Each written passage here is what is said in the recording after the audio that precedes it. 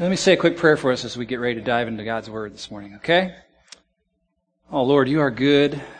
Thank you for the great privilege you give us to sing praises to your name, to express our hearts to you in praise and in worship. Thank you for this time now, Lord, when we open up our hearts to your Word. And I pray that we would indeed be open, that your Spirit would be active, and we welcome you in this place. Talk to us now about this very important matter. And I pray this in Jesus' name. Amen. Amen. Hill, I had something really unusual and kind of unsettling happen to me this summer. I wanted to share a little bit about it with you. I wrote it on my blog, so if you may have seen it there. But we're trying to update our basement a little bit. Kind of furniture was all from the 80s, so we're trying to get into at least the 90s. And so I was doing some yard sailing this summer, looking at sofas and coffee tables. I went to this one particular yard sale, and they didn't really have anything I was looking for. I was making my way back to my car. I get in my car, I'm parked on a cul-de-sac there, and another vehicle comes up, tan sedan comes up right next to me. There's a lady driving, her window's open. I'm in my car, my window's open. And as she creeps to a stop right next to me, she's spitting. She's like, poof, poof. And I'm like, that doesn't happen every day. And I thought, what in the world? And she continues to spit at me. She has this contemptuous look in her eyes, and then she lets loose with this string of vulgarity and profanity, words I haven't heard since high school, and she's just, and I'm like, I'm looking, are you talking to me? And I've never seen the woman before in my life, and she starts saying, you just better get your blankety blank blank out of here, and you tried to talk to me, and you need to mind your own blankety blank business, and she's just going on and getting madder, and her nostrils are flared, and her fangs are bare. I mean, she's just laying into me, and I'm just rocked back. I was speechless. I was stunned. I was dumbfounded. And I don't know if you're like me. Sometimes my best thoughts about things come about 2 days later, It's like, I didn't know what to say. I think I started to get out I think you have the wrong but she would have none of that. And for about a minute straight, she just filled the air with profanity, angry, hateful. I felt despised. And finally, after about a minute that felt like about 30 minutes, she put it in reverse and backed away, continuing to spit and curse at me. And it was just this, I'm thinking about sofas and coffee tables, and it just totally blindsided me. And I'm sure I was shaking a little bit there, just trying to regain my composure and what had happened. And as I thought back on it later on in the evening, I thought, well, certainly that was a spiritual attack. That, the evil one, there is a devil, and he has people that he can do his work through and communicate his messages through. And I felt that. It had this supernatural kind of feel, the whole encounter did. And certainly that was going on. But also, this was clearly a case of mistaken identity. That I wasn't who she thought I was. I don't know if I look like her daughter's ex-boyfriend or ex-boss or something, but obviously she thought I was somebody other than what I really was. And I'm glad I know who I am. In Christ, I'm not despised. I'm not hated. I'm glad I know who I am. There is such a thing as mistaken identity. And it's one thing to mistake somebody else's identity and get that wrong, but it's quite another thing indeed to be mistaken about your own identity and who you are, especially as a believer in Jesus Christ. And that's our topic today. And this is such a huge issue. I mean, really is. I hope you're tuned in today and ready to hear, because really our lives flow out of our identities, don't they? Our behavior, our lifestyle comes from that picture we have in our minds of who we are. And that's our topic for today. Gospel-shaped identity. As I mentioned last week, this is August, and this is our August series. And traditionally around here, we take August as a time to kind of step back and remind ourselves of who we are as a church and what we're all about. And that's what we're doing this August. If you missed last week, I urge you to go online and listen to it or watch it online, because what we're saying is going to build from week to week on the foundation that we've already laid. But I'll try to do a short review here before we launch into today's topic. And if you pull out your study outline, you'll see there's a diagram on there. I introduced it last week. I think it illustrates pretty well the work that I believe God has been doing in this church, in us, these last several years. I've come to call it becoming a gospel-driven church or a gospel-centered church. It's probably accurate to say that every church is driven by something. Some of you were raised in church, or maybe you've been in different churches and you've noticed that there's something behind what's going on, behind the decisions and the programming, kind of a driving force. Some churches can be driven by tradition, we talked about that, or a strong personality, or one person's particular agenda, or a popular ministry or program in a church can become the identity of that church, can become the driving force behind it. So many different things, some good, some not so good, can end up becoming the driving force in a church. In this diagram, I've put the gospel there in the center to denote the fact that the leadership team of this church believes that that's what ought to be the driving force behind New Life Church, the gospel of Jesus Christ. Jesus, the person and His work, ought to be front and center stage here at New Life Church, the driving force behind everything we say and do. Last week I defined my understanding of a gospel-driven church as a congregation of people who are seeking to keep Jesus and His gospel message front and center in the life of the church. Maintaining a laser focus on Jesus, keeping the main thing. Remember we talked about that. I tried to present a biblical case for that from the Scriptures as to why that needs to be the case, why Jesus needs to be in the spotlight all the time. And we also talked about the kind of commitment it's going to take to keep the gospel front and center for decades and generations to come in this church. Now, the gospel has power.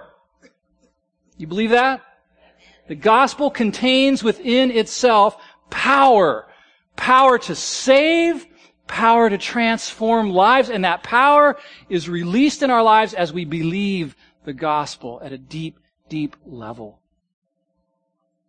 This diagram shows three areas that the gospel was meant to shape or to transform: our identity, our community, and our mission. Our identity, we know, is how we perceive ourselves, our self-image. Our community is how we relate to each other in the body of Christ and how we view one another. And our mission is what God has called us into the world to be and to do. Without a doubt, the gospel was meant to shape and transform each of those aspects of our lives. And so today we're going to focus on how the gospel shapes our identity in Christ. And where I want to start, though, is by talking first not about our identity, but about Jesus' identity. I mean, that would be a gospel-centered way to talk about identity, right? Let's start by talking about Jesus' identity. And you know, identity was a big deal to Jesus. Jesus would often look at people and say, "Who do men say that I am? Who do they think I am?" And then even on several occasions, he looked at his disciples and said, "Who do you say that I am?" Identity was a big deal to Jesus.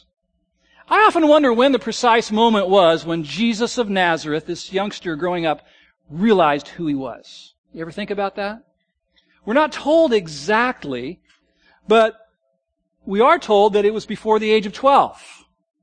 Remember, that's how old Jesus was when he looked at his very perplexed parents, who'd been searching for him for several days, found him in the temple talking theology with the religious leaders there. And what did young Jesus say? "Didn't you know that I must be about my Father's business?" So already as an early teen, Jesus of Nazareth had a self-awareness to that extent. He knew that God in heaven was his Father and that he was on a mission from God. We also know that by the time of his baptism, at the age of 30, it was being revealed to a few other people who he was. You remember that his cousin, John the Baptist or the baptizer, baptized his cousin Jesus in the Jordan River. You're going to see a video a little bit later on of the Catalyst retreat last week where several of our young adults were baptized in a lake. So you'll see that, and you can hearken back to this thing about Jesus being baptized in that Jordan River, being brought up by John out of the water. And in that moment, what happened? A booming voice came out of heaven saying, "This is my beloved Son, in whom I am very pleased." So there was God the Father calling Jesus his Son and also declaring that he was pleased with him before he had really done any ministry, performed any miracles, preached any sermons. God's pleasure in his Son was not based on his Son's performance, but on his declared identity. Remember that. Very important. We're going to cycle back to that. Not long after God declared Jesus' identity, his identity was challenged. The next chapter in the book of Matthew says Jesus was driven into the wilderness to be tempted by the devil. And the tempter comes onto the scene and he says, what? If you are the Son of God. Remember, Jesus had just heard, this is my Son. Here comes Satan. If you're the Son of God, prove it to me. Do something spectacular to show me that. But Jesus knew who he was, and he knew that his identity as God's beloved Son was not based on his performance or his ability to prove it, but on the clear declaration of his Father, and as a result, Jesus was free. He didn't have a need to prove anything to anybody, especially not Satan. He was grounded in the Father's declaration of who he was, and that was enough. And his secure self-image empowered him to be able to meet Satan's challenge head on. Well, then in the very next chapter in this account of Matthew, we find Jesus going back to his hometown where he grew up. Now, maybe you wrote your hometown on your name tag earlier. It's kind of an interesting experience, isn't it, to go back to your hometown? I don't know how the people there, think of you when you show up, but in Jesus' hometown, there was really a mixed reaction to Jesus. And it says that Jesus went into the place of worship, the synagogue, and he opened up the Old Testament scriptures, which would have been a scroll, and he opens up this scroll to Isaiah chapter 61, which is a prophetic word about a coming king, an anointed one. And he reads that passage from Isaiah, then it says he folded up the scroll, handed it to the attendant, sat down, looked at the congregation, and said, "Today this scripture is fulfilled in your hearing." In other words, I am that. What we just read in Isaiah 61 about an anointed king coming, it's me. I'm here. I wonder how that went over with the home folks. You? We know you. We know your parents. We know your siblings. What are you talking about? That's where he said a prophet is not without honor except in his hometown. Right after that, he proceeded to launch into his ministry, and he did so, it says, in the power of the Holy Spirit and with a strong grasp of who he was, his identity. And when you play this out like this, I'm convinced that we see in the story of Jesus a pattern that we would do well to understand, because this pattern relates not only to Jesus but also to us. Do you see it? First, God declares Jesus' true identity. You are my Son. Then that identity is challenged by others, in his case Satan. Then Jesus sees his identity rooted in the Scriptures, and he declares it to be true about himself. And then his secure identity launches him out into a ministry with great confidence. You see the pattern? Identity declared by God, then challenged by others, then reaffirmed by the Scriptures, and you can add declared by us, and then out of that newfound identity flows ministry and mission. That's how Jesus' ministry came about. Being clear on who he was, on his identity, was huge. Everything in Jesus' life, including all the events we call the gospel events, his life, death, burial, and resurrection, flowed out of who he knew himself to be. Does that make sense? This is a huge, huge issue. It was for Jesus. And I would say this, everything in your life and everything in my life flows out of our identity. It really does. When it comes to how well we can resist temptation, like Jesus did in the desert. When it comes to how confidently we carry out our calling. When it comes to how we deal with the naysayers and the doubters in our lives. Being secure in our identity is perhaps the key factor in all of it. And so my question to you today is, do you know who you are? Or are you suffering from a case of mistaken identity? So think about these scenarios for a minute. A young lady jumps from relationship to relationship to relationship with different guys None of them lasts very long. She's at the point where she finds herself hurt, angry, disappointed, filled with shame, and she's starting to get cynical about life and men and relationships and even God. She feels unable to break out of this pattern, this cycle of hope and despair and hope and despair, and she feels powerless to change it. Or the middle-aged man who, in his 50s now, finds himself plagued by the tapes that seem to constantly replay in his mind of his father talking to him as a young kid saying, "You don't have what it takes. You're never going to make it. You need to be more like your brother." And he finds himself moving from job to job to job to job, never able to really lock in and hold on to anything for any period of time. And he silently bemoans the fact that he doesn't have any real friendships. Or the professional gal who has experienced success in the marketplace due to her ambition and her drive. Her earnings are substantial. They allow her a measure of freedom. They gain her some respect among her peers. She has the ability to buy some nice toys and have nice vacations.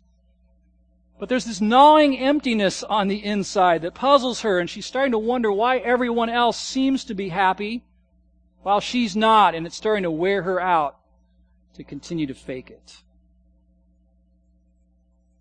Is there a common thread running through these different stories? The truth is this: everything in our lives flows out of our identity. Generally speaking, we act out of our self-perception. How we see ourselves is one of the most determining factors of how we live our lives. And it begs the question, where do we get it? Where do we get our identity? Where does it come from? How is it formed? What are the forces that shape and mold that image of ourselves that we hold in our minds? Well, people smarter than me who've studied this tell us that there are several different sources from which people can draw their primary identity. And I've listed them for you on your outline, and I've actually put little check boxes next to them, because it's a very interesting exercise to try to discern where our own identity comes from. One possible source of your identity is this: I am who others tell me I am. Yeah, that's me. What others have spoken into my life, verbally or non-verbally. Isn't it true that our self-perception is often formed by the opinions of certain significant others? Let's start with parents. What did my parents speak into my life when I was growing up? What did I get from Dad? What did I get from Mom, verbally or non-verbally? What we receive from our parents growing up cements in our minds a picture of ourselves that can stay with us for years, decades, even a lifetime. Isn't that true? You're a loser, lazy, worthless. You're not going to amount to much. One woman said, I remember my mom saying to me, "Your sister's the pretty one, you're just the smart one." These things stay with us, don't they? Lodge in our spirit. Or maybe the other side of the coin. "Oh, you're better than everybody else. You should do better, be better, you should win. You should get better grades than Billy does." So often, parents have this picture in their mind, this mold that they want to conform their child to or their children to, and it's an expectation that can come to define the child, or in many cases, define the child's rebellion as they push back against that mold, right? I'm going to be anything but that. What our parents told us. How about our teachers? Growing up, you had some teachers that were influential in your life, and we thank God for our teachers. How did your teachers perceive you? Were you the good student? The conscientious one? Or were you the constant troublemaker, the problem kid, the one who was always disrupting the class? Sometimes those perceptions of our teachers can mark us deeply. How about our peers? How did my peers view me? Last week we kind of joked a little bit about those brutal middle school years that we all endured. But I wonder how many of us are actually living out the label that our peers gave us during those years. Punk, fat kid, loser, ugly, brace face, beanpole, outcast, ghetto kid, or worse.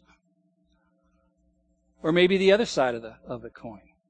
Maybe you were the cool kid, the rich kid, the star athlete, chick magnet.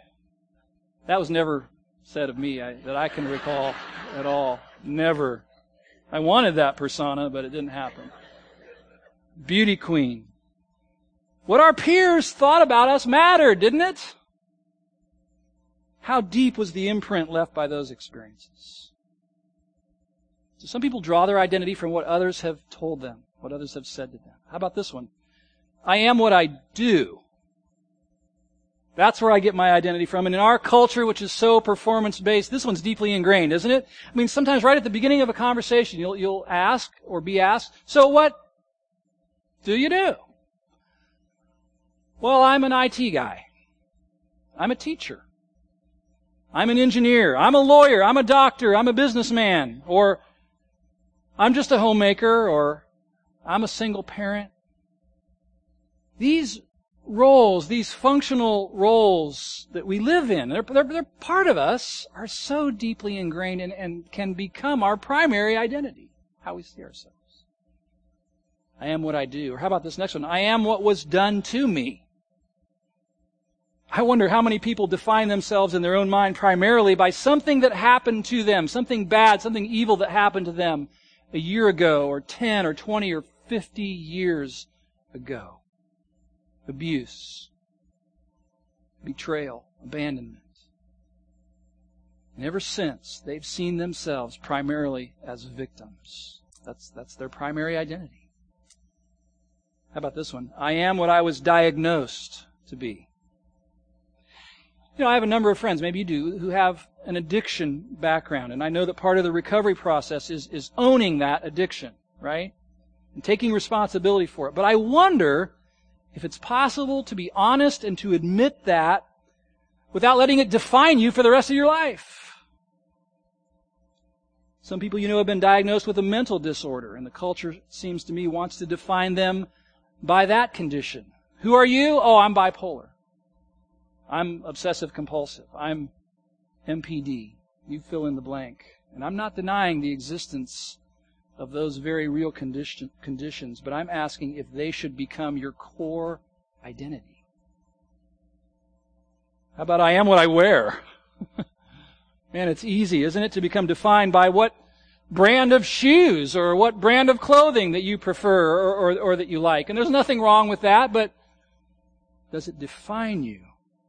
Do other people peg you that way? Or how about this one? I am what the culture tells me I am. Listen to the news enough these days and you might come away with the idea that you are nothing more than a consumer.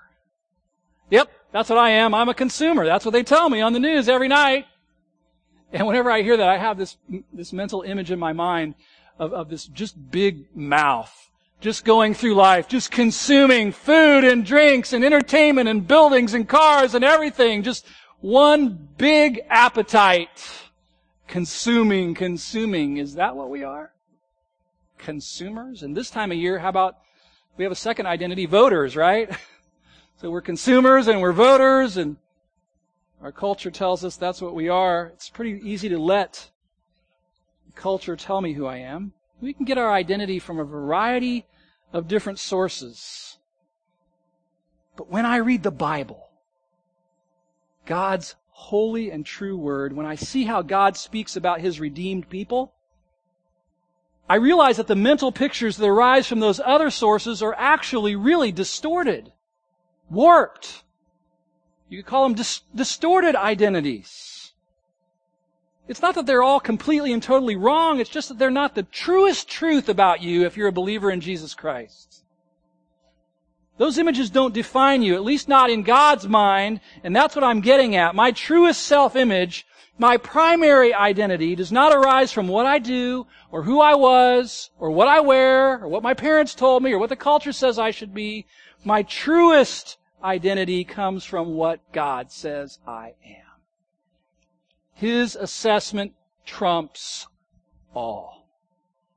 Aren't you glad you do not have to be defined by what some 13-year-old kid said to you called you years ago. You don't. Or how some teacher perceived you.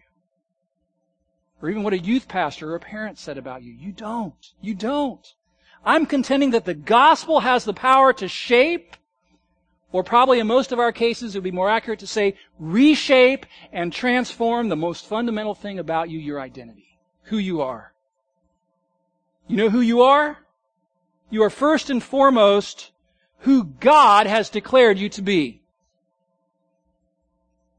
And if that doesn't square with what others think of you, they're the ones who need to change their view, not God.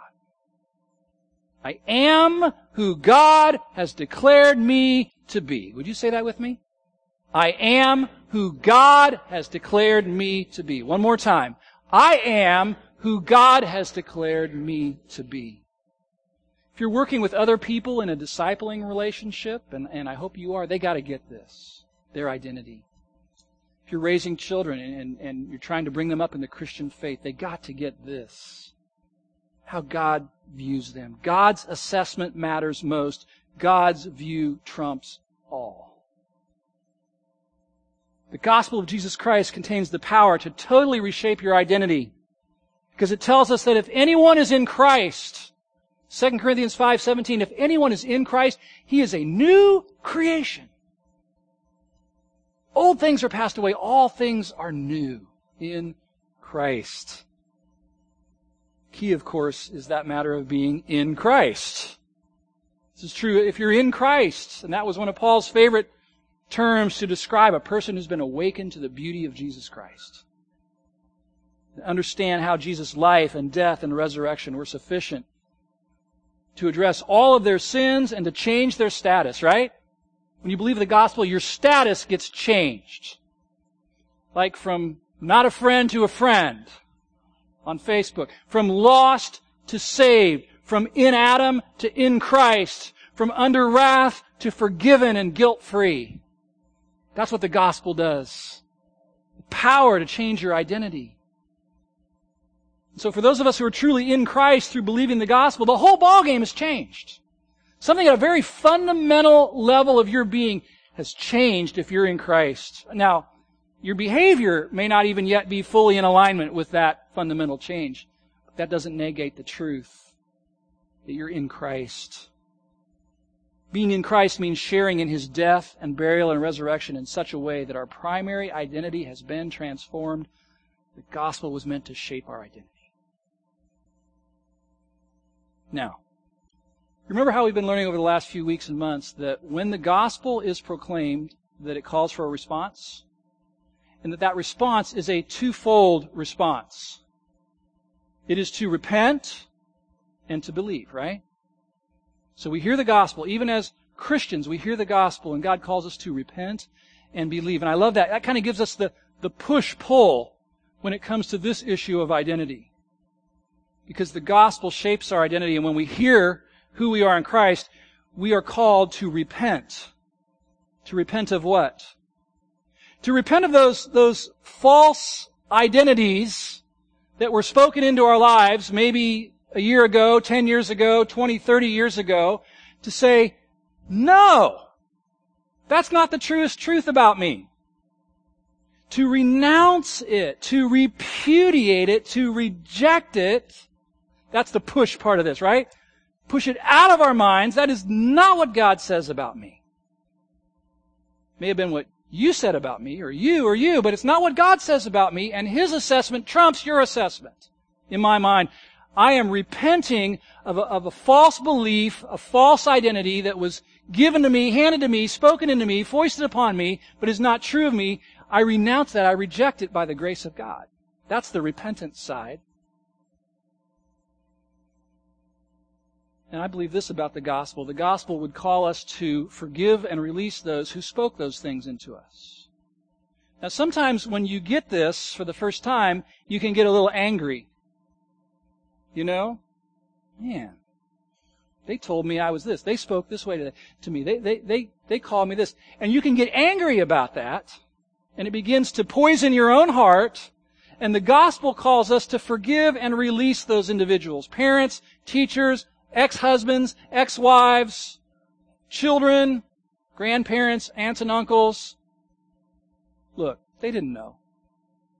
They didn't know. They were ignorant. They were ignorant of the truth of God's Word. As a result, they were used, they were pawns in the hand of the evil one to speak false lies into your mind. They didn't know. They probably had identity issues of their own.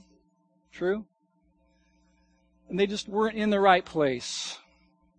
You can hold it against them the rest of your life, and you know what you'll do? You'll poison your own soul if you do that. The gospel calls us to forgive them and release them from all that. That's part of repenting too. That's the push part. What's the pull? The pull part is believing. Repent and believe the truth of the gospel. Breathe it in. The way I try to do this every day is by preaching the gospel to myself every day. You've heard me use that term before, right? And I didn't come up with it. I think Martin Luther even talked about preaching the gospel to yourself every day. And in this area of identity, it means calling to your mind actively, not assuming the gospel, not, oh, I know all that already. No, calling actively to your mind the truth about who you are in Jesus Christ. And rehearsing that and reciting that. That's part of preaching the gospel to yourself every day. This is who God says I am now that I'm in Christ. And we need to hear ourselves speak like that. And so I'm giving you a tool, again, this week to hopefully help you do that. And I was talking about this with one of my friends this week, and he said, this one is one that needs to be on the bathroom mirror of every Christian, so that when you get up and stumble into the bathroom in the morning and you take a look at that face in the mirror and you go, oh my, I need help. That you can shift your gaze right over here and see who God has made you to be in Christ. So last week I gave you who Jesus is. This week on the back side of your study outline is who you are in Christ. You know, there's something about speaking it. There's something about saying it. That when we hear the truth in our own voice, it just has a way of helping us believe it more, doesn't it? And so this is a catalog of our position in Christ. Who God says I am, our gospel-shaped identity. And I want us to read this out loud together as a church family. And read it loud enough that you can, maybe you've got some loud mouths around you, okay? Read it loud enough that you can hear yourself, hear your voice say these. I didn't mean to offend anybody. I'm sorry. I love you guys. You know that. Let's read these aloud together, okay? They're from the Word of God. If you are in Christ, these things are true of you. First, I am chosen by God. I am God's son or daughter. I am adopted into God's family. I am a gift from the Father to the Son. I am justified before God. I am righteous before God, blameless in His sight. I am reconciled to God. I am spiritually alive in Christ. I am redeemed and forgiven of all my sins. I am a saint. I am holy and dearly loved. I'm a member of Christ's body. I am complete in Christ. I am a member of a chosen race, a royal priesthood, a holy nation, a people for God's own possession. I am one with Christ. I am free forever from condemnation. I am Christ's friend. I am an heir of an inheritance. I've been purchased with a price. I am a bondslave of God. I am God's workmanship. I am a son of light and not of darkness. I am anointed with the Holy Spirit. I am a holy partaker of a heavenly calling. I am one of God's living stones being built up in Christ as a spiritual house. I am free from any condemning charges. I am a citizen of heaven. I am an alien and stranger to this world. I am an enemy of the devil. I am born of God, and the evil one cannot touch me. I am God's temple. I am the salt and light of the earth. I am a minister of reconciliation. I am God's co-worker. I am a new creation. Yeah. I'll tell you what, you rehearse that to yourself every morning, that'll set you free. That'll set you free from those shackles, from that bondage and enslavement that has been gripping your soul maybe for years, maybe for decades. Thank God for the gospel. Changes everything. Changes everything. Listen to me. You do not have to suffer from a case of mistaken identity. You don't. You do not have to any longer. By the grace of God, you can repent of those false identities, push them out by His grace, and breathe in the identity that God has made you to be in Jesus Christ. Preach it to yourself every day. Every day. You say, well, is everybody else going to treat me like that? Well, no. They don't know. Jesus' identity was first declared by God, but then it got challenged, right? By Satan, by the people in his hometown. Yeah, your identity will be challenged, but you just keep going back to the Word of God. Go back to the Word, back to the Word. This is what the Bible says I am in Christ. That's what Jesus did. This Word is about me. It speaks to me. It defines who I am. As you rehearse the truth about yourself every day, what others think and how they want to define you will become less and less important to you. You won't have to try and perform for them to try to please them all the time. Approval addiction, if you're one of those who suffers from approval addiction, always trying to get everybody to like you, you can get freed up from that. This will do that. The Word of God, embedded in your soul, will set you free from approval addiction. Thank God for that. You won't have to pretend anymore. Try to polish and portray this image of yourself that's better than you know you really are in order to try to impress people so they'll like you. You'll be free from that. That tendency you have to hide your true self, like I'm not going to show you who I really am because if I did, if I'm transparent with you, I'm fearful that you might not like me and might not want to be around me. You can be free from all that. When the gospel shapes the core identity in your soul, there's a freedom there that you can have. One of my friends in this church, a young lady mentioned to me last week, she said, this has been the issue in my life. And she said, in the last year, I've been totally transformed in how I view myself because of the gospel. I said, would you write that out for me? Like, put some words to it and describe how the gospel has shaped your identity. And she did. Here's what she said.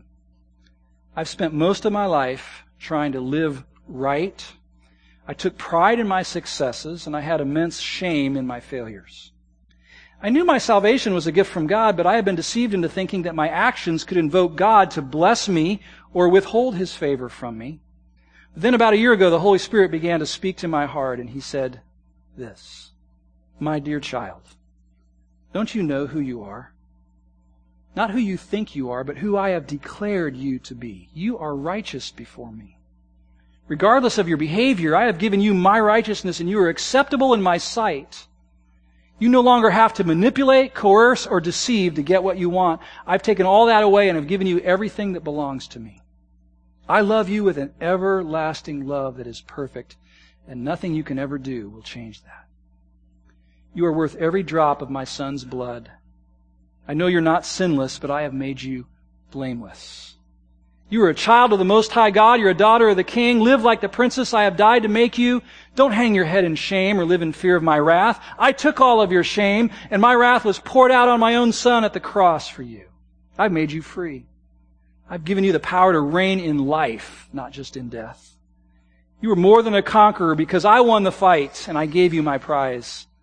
I have finished all of the work so that you can now rest and receive all of the good things I have for you. You are greatly blessed, highly favored, and deeply loved because of me.